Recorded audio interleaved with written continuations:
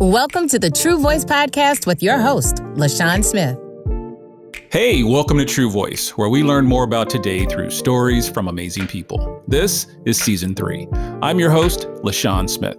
Here on True Voice, we talk with people who have remarkable stories that entertain, teach, and offer a human perspective on how today's most pressing topics remain deeply connected to our past. I hope you enjoyed today's episode with Dr. James Smith.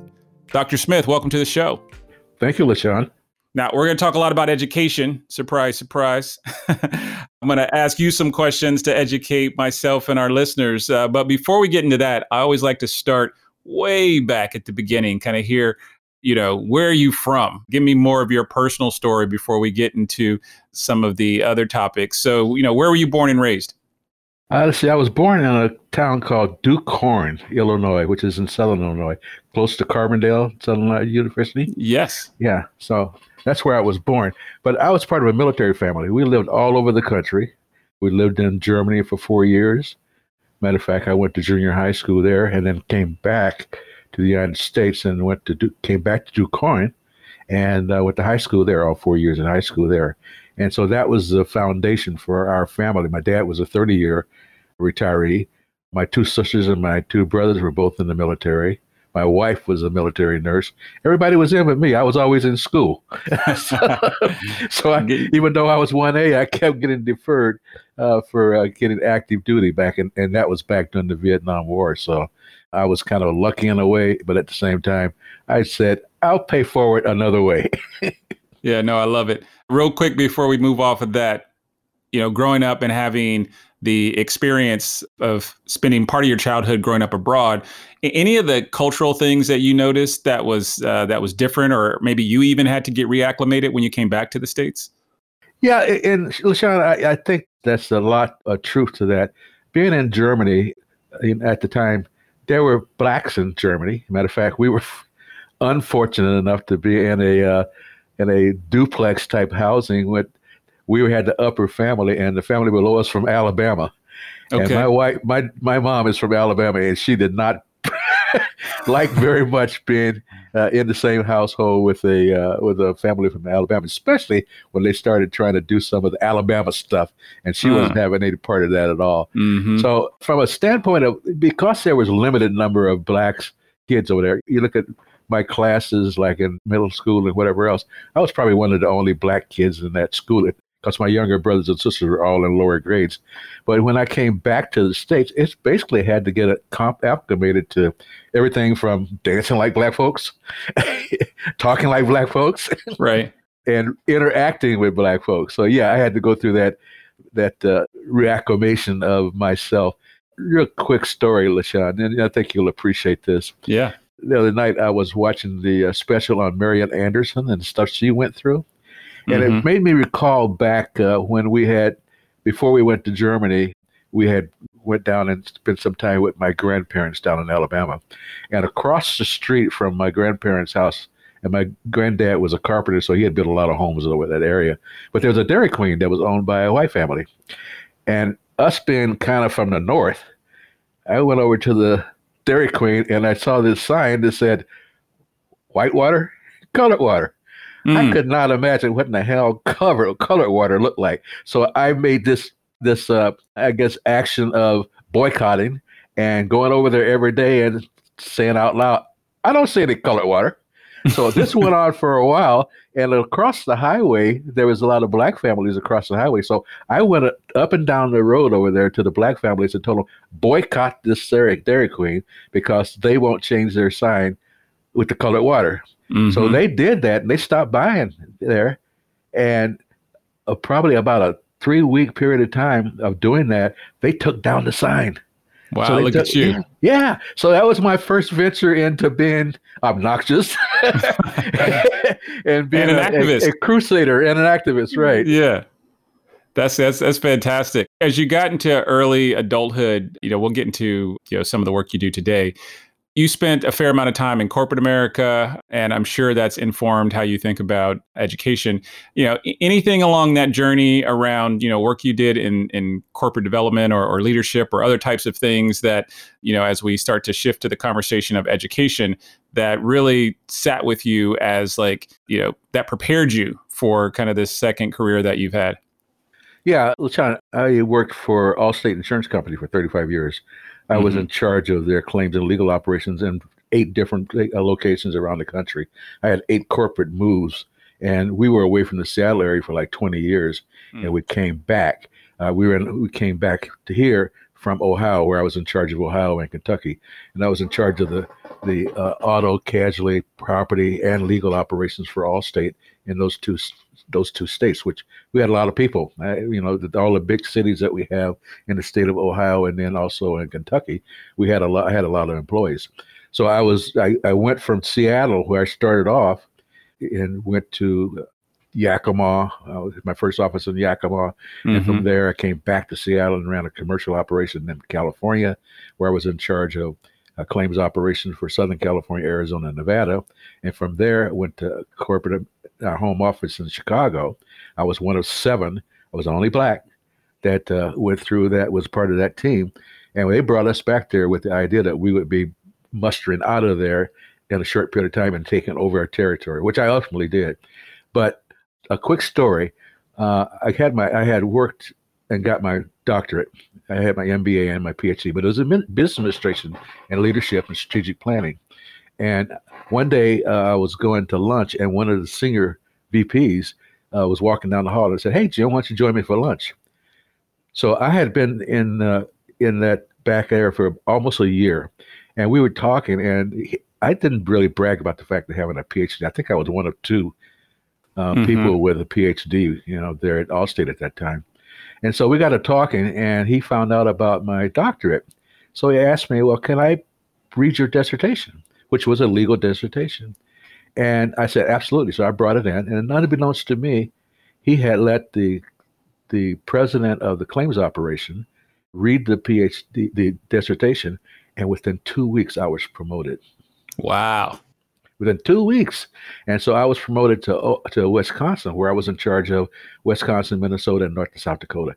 But it just goes to show you that sometimes being in the right place at the right time and the right circumstances can lead to better things, where I maybe have been there for another year or year and a half before I had gotten that assignment and that promotion, but for what happened on that particular day.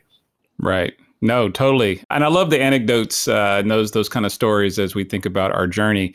As we're switching over to kind of the topic of today's conversation, which is, just education. We're not gonna solve that and all the problems around education on a quick discussion, but you can be the type of person who educate myself and our listeners to get our heads wrapped around kind of the drivers that make this such a challenging space, and what we can do, how we can support, and how to think about it. So one of the first questions I wanted to ask you, it's a very simple question that I don't hear proposed very often. What's the purpose of education? What I'm asking Dr. Smith, what's your response to this? What's the purpose of education?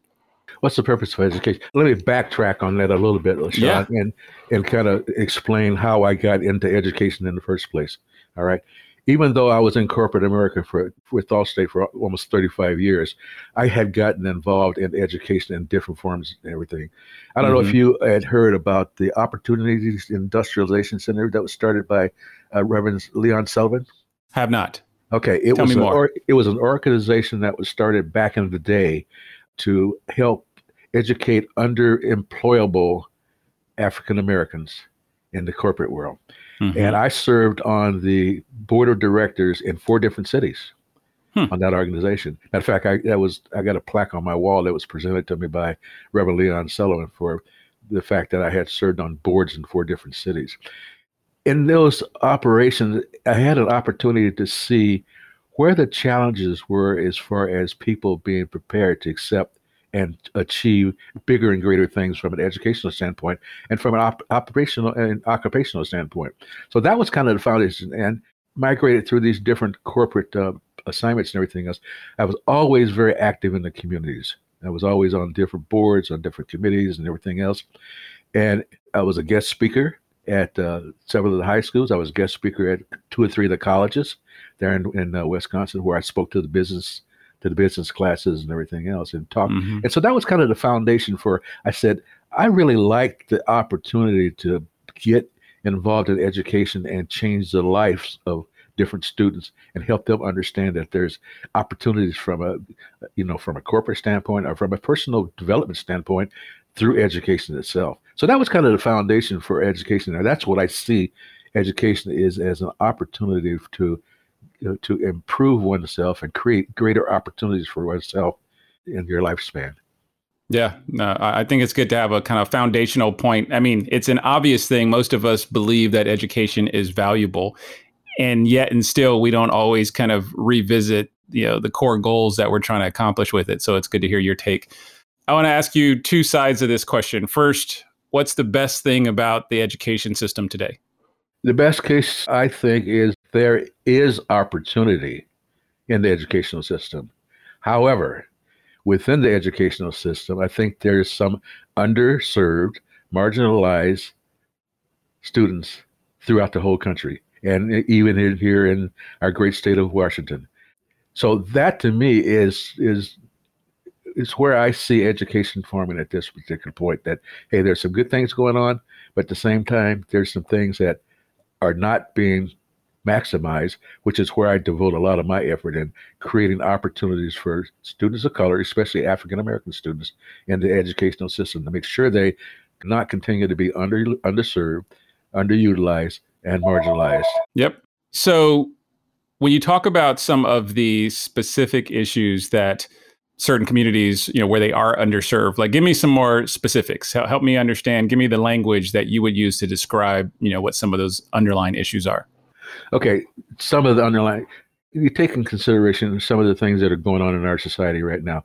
We have a plethora of students that are homeless, students that are in foster care system, students that are in the juvenile justice system, students that, from a low income standpoint, so they don't have access capabilities, everything else. So I see those as some of the greater opportunities for us to make inroads into better educating our entire citizenry, and prepare our students of the day for tomorrow. Otherwise, Sean, we're going to be in real trouble as a country and as a state and as a city and whatever if we don't do a better job of educating our future workforce. I had given a presentation to the Auburn Rotary Club, and I'll keep some background later on that. But in the presentation I had with the Rotary Club, I tried to explain to them that and these were all business owners and everything else. I tried to explain to them that they had an obligation to truly understand what their future workforce is going to be like. And then Auburn was a suburb of Seattle, and when they did the gentrification in the central area, there were a lot of folks that moved to those suburban communities like Des Moines and Auburn and Kent and all. And by the way, my nephew is a superintendent in Kent, but he had moved into those communities. And one of the things I was trying to help these business owners understand is that they needed to maximize the effort in supporting the school system. Otherwise, they were going to have major problems, both from the standpoint of future workforce and future customers. I said, when you got a community where you don't understand what the buying habits are and the needs are of this changed demographic environment that you have in here, those people are going to go out of the Auburn area to other places to buy their goods and services. Mm-hmm. And consequently, you're going to miss out on that. Furthermore, if you don't help educate that future workforce, you're not going to have employees that you're going to be able to get 5, 10, 15 years from now, because they're going to leave and go someplace else. So those are the kind of conversations I think that have to take place with business, that have to take place with the educational system. That one, the educational system has got an obligation to help prepare our current students for the future. And business has an obligation to support that effort. Otherwise, they're going to be hurt from a employee standpoint, as well as from a goods and services and an income standpoint, and economic standpoint. So I want to poke at something that you said there that I agree with, and I think it has some inherent challenges. You said, hey, if these businesses don't get a handle on this in 5, 10, 15 years, they won't have the right employee base. At the same time, many of these companies now are run by folks who don't plan on being at that company in 10 or 15 years, right? Like it's less common that the true ownership of these companies have a real stake in the local community. And so, someone's like, well, I'll be out of this job in 5 years. So let the next manager, the next person, kind of tackle that. How do you help businesses take a longer term view on some of these decisions where it absolutely will impact them, likely in a shorter period than they realize, but many times their leadership may be thinking more or too short term? How many of these companies anticipated what was going to happen with the pandemic? Yeah, almost none. Right. And the impact that's made on the economy, on the goods and services that they were able to provide in the past, the fact that they had closed down, the fact that they had some challenges from a money flow standpoint, they had to lay off employees and everything else. So when you have those conversations with business people, you say, okay, are you a company that has stockholders? You may not be here 10 years from now, but in order for this company to survive, you got to have stockholders who are willing to invest in your company. And if you aren't doing the kind of things that you need to do to establish a solid foundation for your company and your family and your kids for the future, they aren't going to be there for the in existence for 10 or 15 years from now. So that's kind of conversation, Sean, I think that we have to have with business people, is that you got to look beyond now. You got to look in the future. You got to look at what do you want to accomplish as a business? Do you want to have a long-term stability and you want a long-term capitalization for your business and everything else? Or do you want to operate just on today? And given the fact that we're in a pandemic environment right now, you can see operating just for the day is very tenuous at this point. Right. I mean, it's something maybe you can connect the dots here. You spent, so many years in insurance. And so you understand risk management, I'm pretty sure, pretty deeply. Right. A lot of this is a risk management decision, right? It's how much risk are we willing to take to be unprepared? Right. Exactly right. And so when there's something as structural as the pandemic that hits, folks have no choice but to face it. Some other times or other challenges, people's hands may not be forced, right? It may feel like I can put this decision off till next quarter, till next year, what have you. As you think about, let's say, high school students and, the fact that one day they're going to become, maybe they'll go to vocational programs or they'll go to, colleges or they'll go to get grad degrees and they'll come back and work for these companies. How do you think about helping the businesses understand how to support education all up versus just the jobs that they need, right? If I'm a cabinet company and I need great carpenters, that's going to be different maybe than someone who has a technology company and they need software engineers. But ideally, all these businesses would be helping all the students. How should we think about how these businesses interact? Should they just focus on the areas where they have subject matter expertise and you look at that and you get all the different businesses involved? Or should they be taking a more holistic approach to education, especially at the high school level? Yeah, I think that they need to take a holistic approach to education. Let me backtrack just for a second, LaShawn. Yeah. There's I'm a part of what is called the Regional Economic Recovery Task Force. Mm-hmm. Okay. And it's broken up into two parts. One part of the task force is focused on business in general. The other part of the task force, which I'm a part of, is focused on the workforce itself. And the conversations that are being having and the strategies that are being developed take into consideration that holistic approach that you're talking about. That all the business people and all the educational people, the college presidents and everybody, have to look at it from a standpoint of we have to prepare students of today for tomorrow for any one of these. It could be any of these companies that these students go into.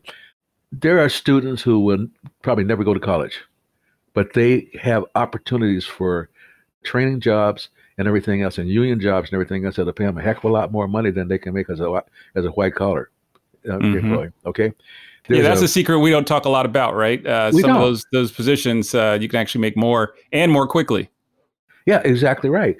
And right now, that's part of the focus is how do we get some of these people that are underemployable today better prepared to be able to take some of these jobs in the future, regardless of what area you're talking about, whether it's from a white collar job or from a technical job or a trade job or whatever the case may be. So that is the purpose of that work task force is focused on that. So it's a long way of answering your question, but it's what I'm saying is that all of business has to collaborate on how best to prepare the workforce of tomorrow.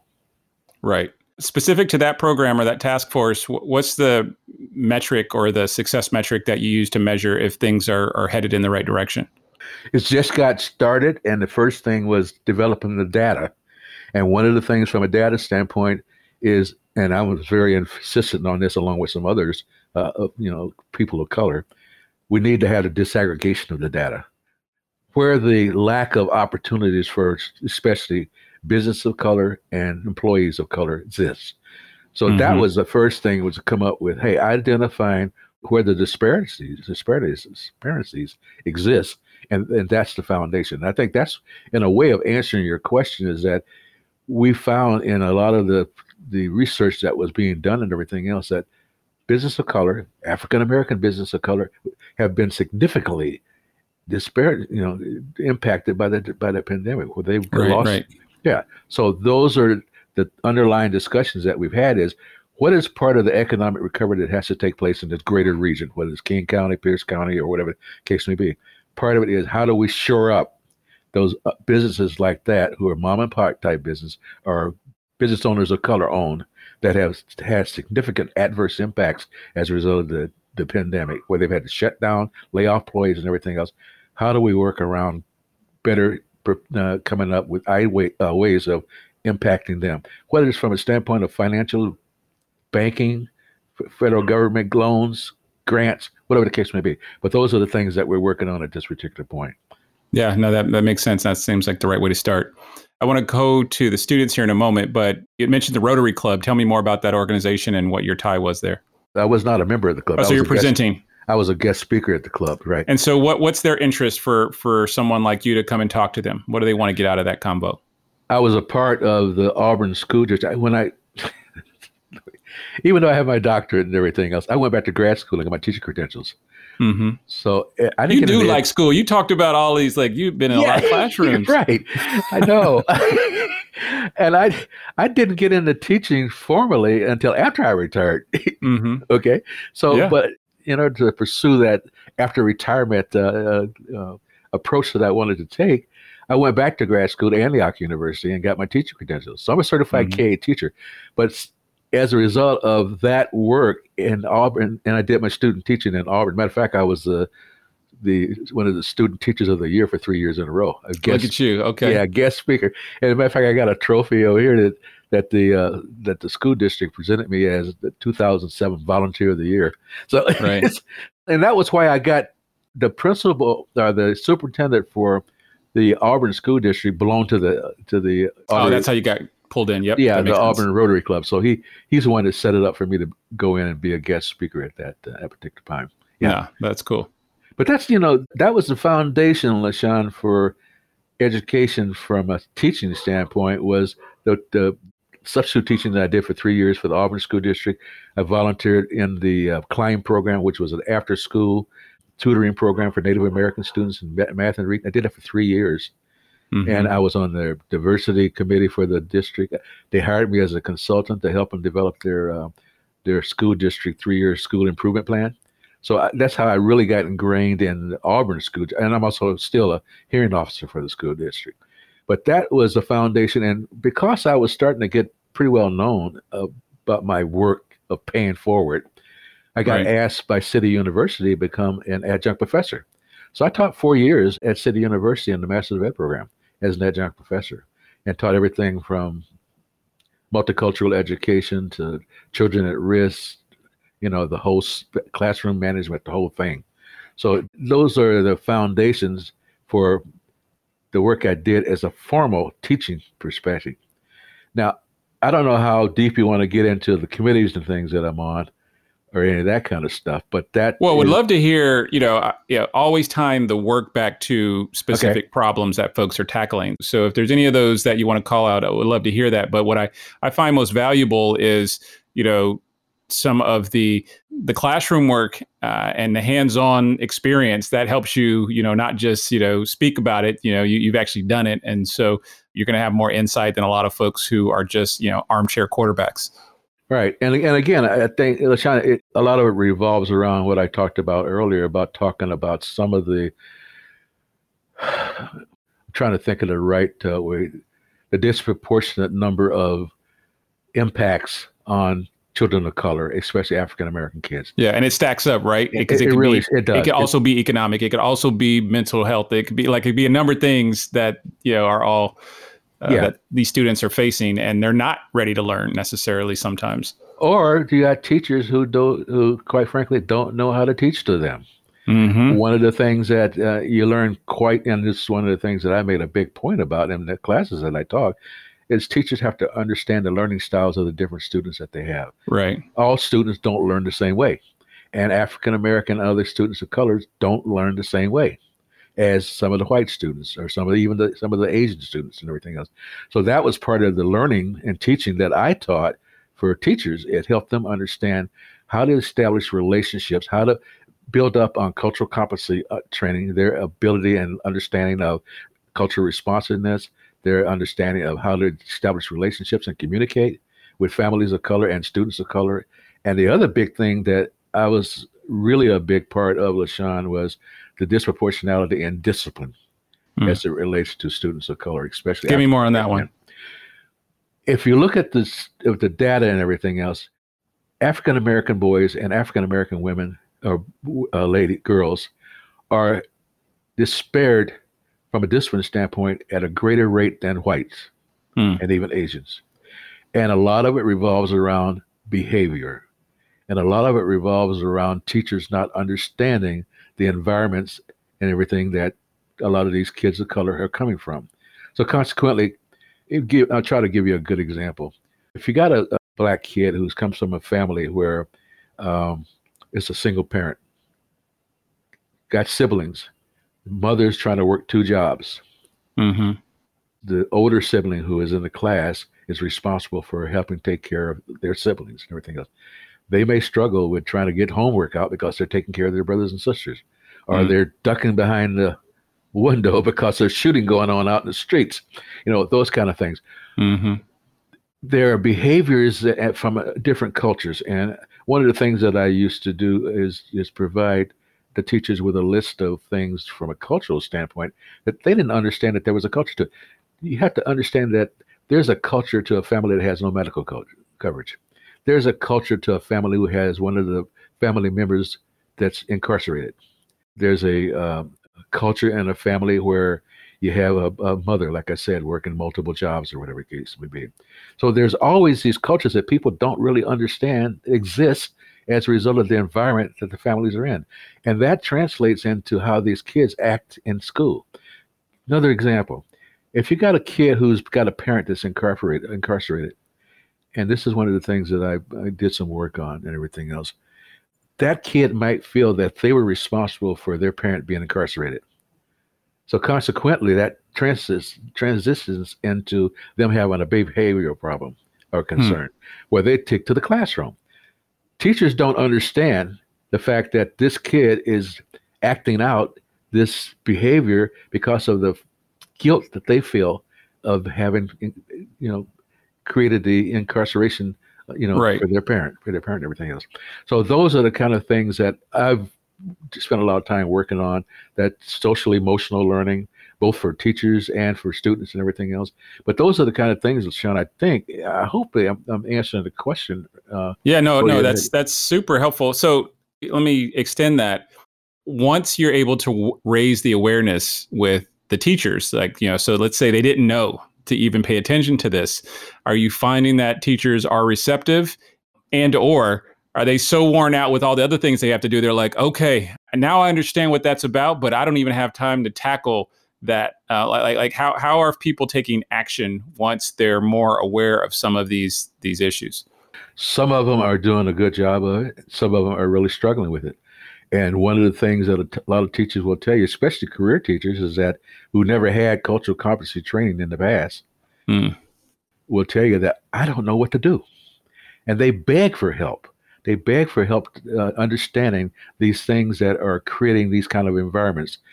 Example, in a lot of these suburban communities and everything else where you had that migration from a demographic standpoint, you had school districts that all of a sudden, who never had or had limited diversity in their school, all of a sudden now have classrooms where there's a lot of diversity because of the movement and everything else. They really struggle in how to interact with those students. They're bringing their old playbook, right? Right. And it's like they still try to teach everybody with the same brush. Okay. They don't understand how to effectively create relationships with the families. They don't know how to communicate with the families. And it's not just blacks, it's other races too. One of the things that in the Auburn School District, there was two elementary schools who had an influx of families from India. And they asked me, they were struggling because they didn't know how to interact with these families and everything else. And they were really struggling. So they asked me, would I see what I could do? So what I did was I set up a seminar and meeting that brought the staffs of those two schools together. Then I had a speaker from India, from the Sikh, the Mukti, and the Muslims, and I'm trying to think of the other one now. I haven't slipped my mind. It was three different sects within the India. And they gave a presentation on the educational, they had breakouts, and they did an education on the philosophies, of the educational philosophies, the family values, all those kind of things for those two staffs. And it went great. And there was a lot of understanding, a lot of good questions, a lot of dialogue that went on back and forth. And when we got back together, the teachers were just so grateful that I was able to set that up because they had a better understanding. And what transitioned after that, LaShawn, is that there was a greater participation by those Indian families in the school environment. They became part of the PTA. The kids were assimilated in and were able to make friends and everything with the other students and everything else. And it just a complete turnaround. And the funny thing about it, because this was folks from India, the funny thing about it, when we brought everybody back together, you know what they asked me? Can you do the same thing for the people that are coming from Eastern Europe? Like the folks coming from Yugoslavia and Russia and all those places. A lot of the demographics now, you think about, people talk about the demographics that exist being a lot more people of color. There's a lot more people from Russia, Yugoslavia, and all those places that are coming into the States also. Okay. Yeah, no, that's super interesting. I know there's no answer to this, but I want to hear your take on the topic of mindset. So what we've hit on so far is, some of the things that we can do to train and prepare teachers to be more ready. On the flip side, if you have a student who, if they think things are hopeless, they don't have a mindset where they're willing to change, kind of get started, it's kind of really hard, I think, many times to get through to those types of students. What's your take on getting that piece unlocked so that students are ready to learn? I think the key thing is for them to be able to see people in front of the classroom that look like them, who can communicate to them that there is hope, that you don't discard your dreams. LaShawn, I know you familiar with the Breakfast Group. Yep. Okay, and you understand with our Project Mister and everything else.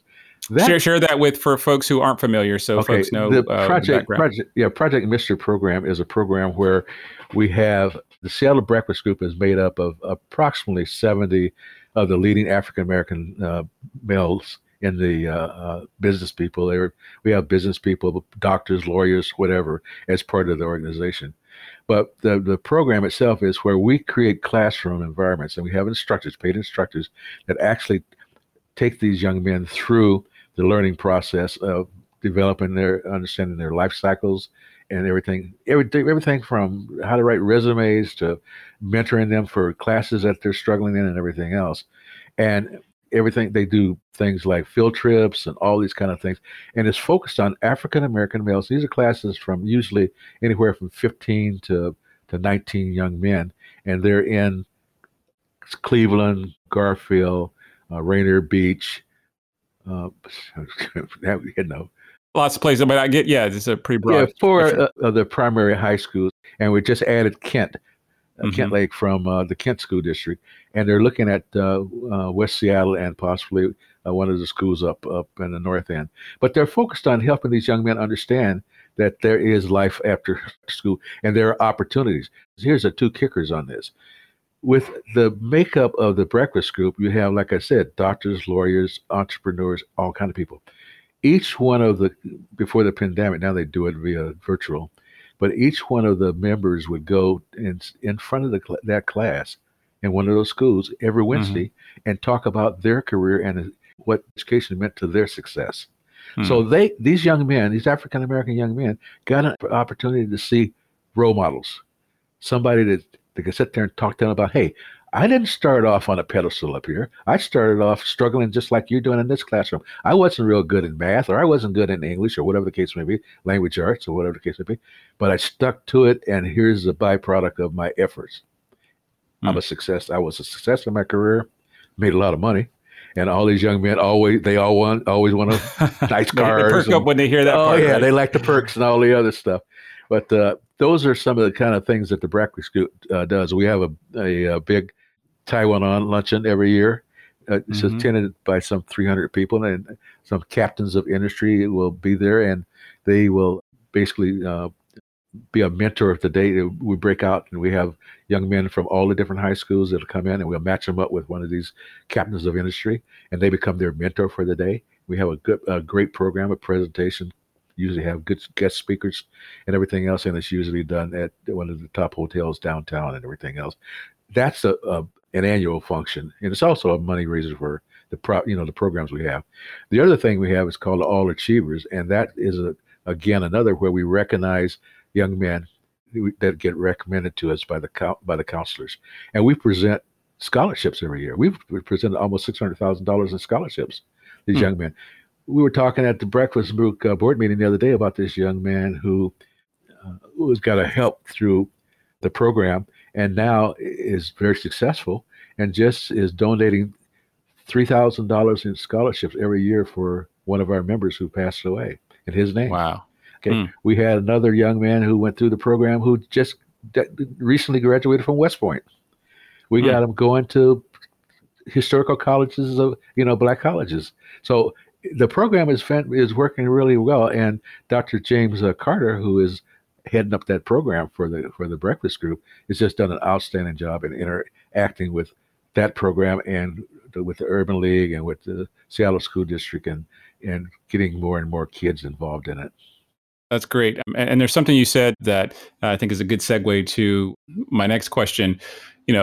You're adapting, and the program is adapting in the face of the pandemic to, speak with people remotely, whether that needs to be over a video call or something else, since you can't necessarily go to the classroom. I'll break these up into some different questions. First, this concept of the flipped classroom, where you watch the video or the lecture first, and then the teacher's there to help you facilitate questions or go through your homework or what have you. What's your take on that as a solution to get students more engaged? Do you think that's positive, negative? It depends. What's your thinking? I think it depends. And what we're finding and what we're hearing back from research and everything else, that a lot of the kids of color, quite frankly, have progressed better through that remote learning, where they get that one-on-one participation and support and everything else.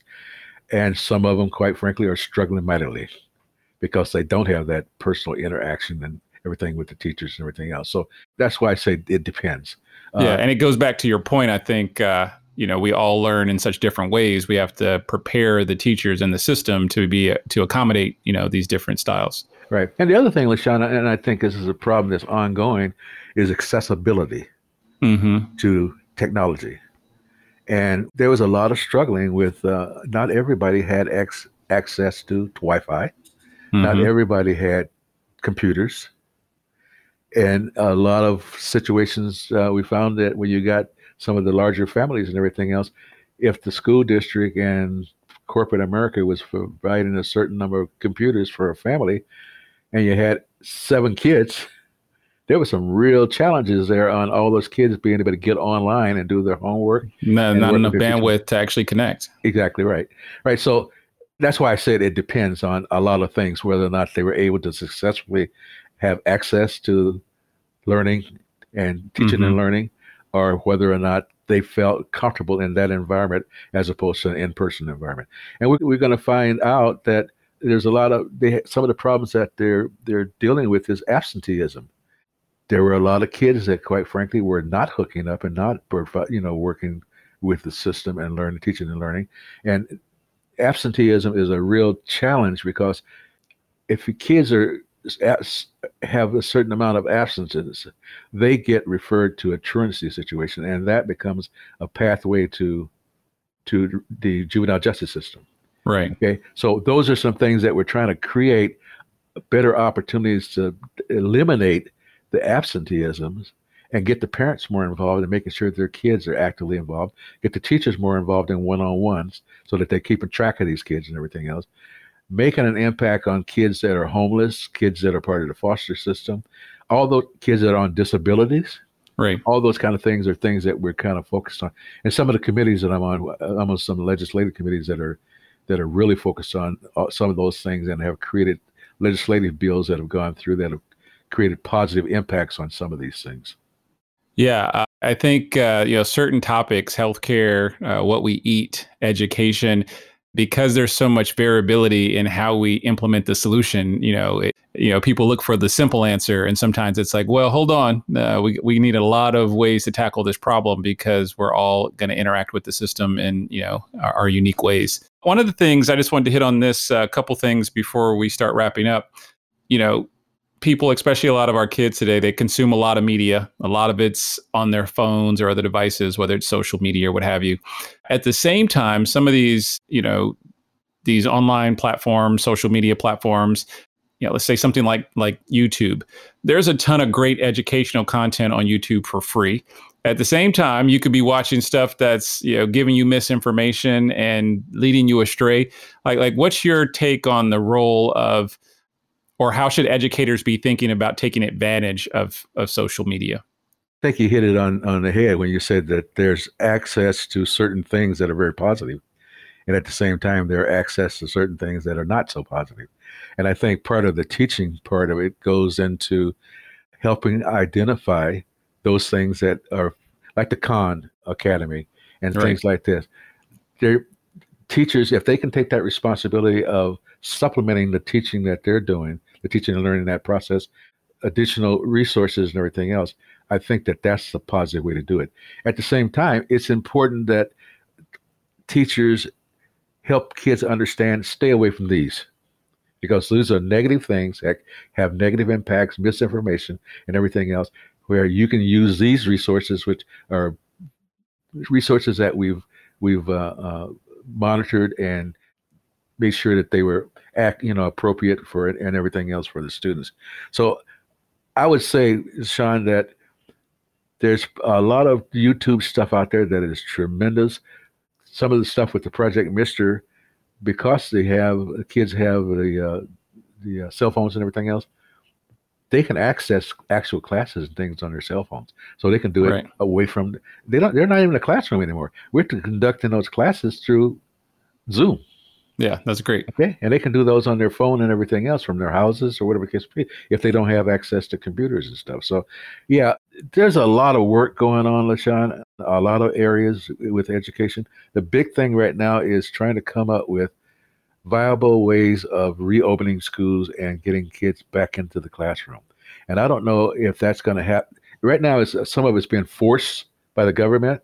Mm-hmm. And there's some concerns on that from a perspective of all of the physical locations are not up to standard from a ventilation standpoint or any of those kind of things. So there's some safety issues there. There's some misinformation with regards to whether or not kids can be exposed to the viruses or whatever case may be. And we're finding out that, yes, they can. And they're finding isolated cases where there are young kids that are being exposed to those viruses and everything else, high school kids and everything else.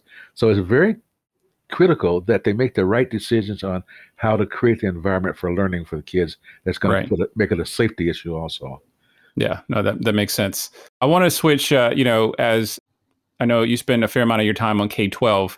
As students graduate high school, what are any thoughts you would share on reskilling and upskilling, once people are in the workforce to make sure they can keep their jobs, right? Like increasingly, the requirements to even keep your job are going up. You can't just even do the same thing you did last year. Right. What are your thoughts on, how young adults can think about upskilling and reskilling to make sure, over the course of their career, especially early on, that they stay prepared and employable? In some situations, I've used myself as an example, that I was never content to just remain status quo. I was always in a learning environment to create opportunities for myself from a career standpoint. And I kind of use that as an example of what you can accomplish if you take that extra effort to keep in a learner. Lifetime learners is critical. Lifetime learners are critical. And LaShawn, some of the things that you talked about K-12, some of the issues that are existing in K-12 also exist in higher ed. I'm on the University of Washington President's Personal Minority Community Advisory Committee. And we have those kind of conversations. And that committee is a very powerful committee with some very powerful people on it, but they're from the communities of color. And we have some of those same conversations of how do we improve the things like the persistency of graduation by students of color, especially African-American students and African-American male students. How do we deal with eliminating the need for remedial education because maybe a student didn't get a real strong foundation in K-12 for things like math or whatever case, or the requirements for the admission requirements for getting into higher ed and everything else. So yeah, a lot of those things that you talked about are things that even after they graduate from high school and get into college, they got to continue to work diligently. Right. It never stops. Yeah, never stop. Because if you don't, then you wind up going 2 years or 3 years and never graduating because you don't be successful in your classes. Your GPA starts to drop or whatever the case may be. I'm sorry to keep bouncing back and forth. No, it's good. But last summer, I taught a class in the Michael Foster School of Business, an MBA class. They asked me to come in and do a guest presentation, which I did. And the presentation was on equity, diversity, and inclusion in the global marketplace. And they were all MBA students. And we got into those same conversations with those students. And I asked the question of some of those students, why are you in this MBA program, even though you happen to be a manager for a company or an executive for a company? And there was a level of understanding in that whole group that in order for them to continue to achieve their ultimate goals from an employment standpoint, they needed to keep learning. Right. And keep preparing themselves. So that I'd say is kind of an answer to your question, is that in order to continue to progress, unless you want to stay at the beginning level jobs, you got to continue to make yourself, because it's a highly competitive world out there. Absolutely. And you're competing with the next person that's in that same organization that you are, who's going to ultimately have the opportunity to become a supervisor or manager or whatever the case may be. And quite frankly, if you stay status quo, you may not be the person that ultimately gets those opportunities.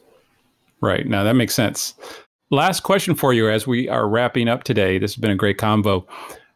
You've spent a lot of time, as we talked about, in formal classrooms. You've been living life, so we learned through that as well. You've been a teacher, a facilitator, an instructor, so you've been teaching folks. So you have a data set that most people don't have. As you look at all of those experiences, what would be the, I would say, single most important piece of advice you would give folks to stay motivated on their path to lifelong learning? I'm trying to think on that one. I think the key thing is never give up on your dream. All right. Always understand what's necessary in order for you to achieve your dream. Create the foundation for achieving your dream. You talked about me as an experience. I had certain dreams that I wanted to accomplish. I had dreams that I wanted to accomplish within the corporate environment. Right. As I was getting closer to retirement, I had dreams of what I wanted to accomplish in my after retirement environment. And I kept preparing myself to be functional and proficient in those different dream areas that I was trying to get. That to me is what it is. There's another organization as we wrap up, LaShawn, that I'm on the board of, and I don't know if you've heard of them or not. It's called the Black Education Strategy Roundtable. I have not. BESR, and it's the organization that is focused strictly on African American students and families. And we started off as a volunteer organization back when I was part of the group that helped get that started.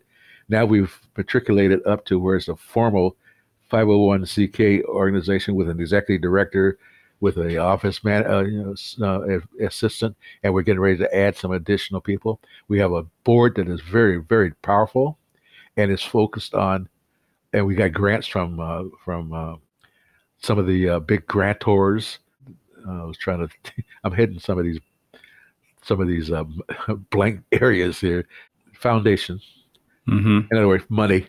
We started off as a volunteer organization, and we eventually first got a $900,000 grant. That it was kind of like an organizational grant, and we went through the whole process of developing the strategic plan and all the other things. And then we got subsequent grants, and we've gotten a couple other big grants for $100,000 a year. Some other grants that are helping fund all the things that we're trying to accomplish. But we've gotten involved in all of these different things, and partnering with different organizations and everything else, focused on impacting opportunities for African American students, whether it's from a standpoint of understanding what the barriers are, to how do we help families understand how they matriculate through the whole process of education. I just finished up my second term as a commissioner on the Commission for African American Affairs. And yesterday I made a presentation to them on another committee, a legislative committee that I'm on. They asked me to come and give a presentation on the works of that committee, which I did, and everything else. So there's a lot of work going on, and I'm involved in about 14 boards and committees and commissions and everything else. You're not retired, man. No. And you know what? And the thing about it is people ask me about that a lot. And my answer is always one thing, is that if I'm not doing that, then a lot of these meetings where decisions are being made, there's none of us at the table. And a lot of these committees and everything else, I may be the one and only. And you have that voice. And I make sure that there's a voice being heard for our community. Yeah. And those are some things that I take very seriously. Matter of fact, I got recognized 3 years ago by the Central Area Chamber of Commerce as one of the 6 African American men who are doing the most outstanding things for the African American community. That was a great honor for me. Right. Yeah. You see my wall here. I got 4 walls. Our audience can't see it, but yeah, I see plenty of plaques and certificates. Yeah, you're doing it. Yeah. But yeah, and that's it. That's it, LaShawn. And it's like, it's tiring. And sometimes there's some capacity issues and everything else. But I'm strongly committed to paying forward. And somebody asked me one time, how do you want to be remembered? And my answer has always been, I want to be remembered as a person who tried to make a difference. I love it. Well, this is fantastic. Dr. Smith, thank you again for joining us today and sharing your story. LaShawn, this has been a pleasure. And it's always nice to be able to let people know that there are people that are working behind the scenes and everything else and trying to make a difference, especially for our community and for our kids of color. Absolutely. Before we leave, tell our listeners where they can find any of the organization's websites that you might want to share. Trying to think right off the top of my head. If you go on to the Seattle Breakfast Group, if you Google Seattle Breakfast Group, you can get into that organization and see all the things that are going there. And the Black Education Strategy Roundtable, same thing. If you Google that, it's besr.wa. You can see some of the stuff that we're doing in that. And the key thing, when you go into these different organizations and everything else, take a look at the board of directors and see the tremendous, trying to think of the best way of saying it, powerful people that are dedicating their time and effort to make things better for our kids and our community. And the final one, I think, is if you go on the OSPI, which is Office of Superintendent of Public Instruction's website, and you look up things like the EOGOAC, which is the Education Opportunity, Accountability, and Oversight and Accountability Committee, you will see the things that we're working on that, and I'm on that committee, been on it for 11 years. And a lot of the things that we've done and created with legislative bills and everything else that are creating some tremendous impacts on education. Everything from the disproportionality of discipline, the fact that I shared with you earlier about all the kids of color, men and girls and boys, have been disproportionately disciplined with expulsions and suspensions and those kind of things. Yeah, and there's a lot of work that's gone on that and help improve that whole process. And I think that those are some things that take away from our kids learning when they get expelled or suspended or whatever else because of a behavior issue, which has no value whatsoever. And one of the things, and I'll end this up, one of the things that I've kind of beat on the table about, when districts tell me that they're doing these better jobs on discipline and everything else, my question is, how many kids in the elementary school do you have out in the hallway for discipline sitting on the desk out in the hallway because of a discipline? And how many of those kids, when you disaggregate the data, are kids of color? And there are no way that those kids are learning out there in the hallway. So those are some of the questions, the difficult questions that we have to keep asking to make sure that people keep it on top of mind. Well, it's great that you are there and you have a seat at the table to raise that awareness. And so this is fantastic. And I want to thank everyone else who's listening in, joining us today with this conversation with Dr. Smith. We hope each of you have also enjoyed your time. As we're wrapping up, please leave a great review wherever you listen to our show. I'm LaShawn. Thanks again. And remember, dream big, stay curious, and always share your true voice. See you next time. This is True Voice.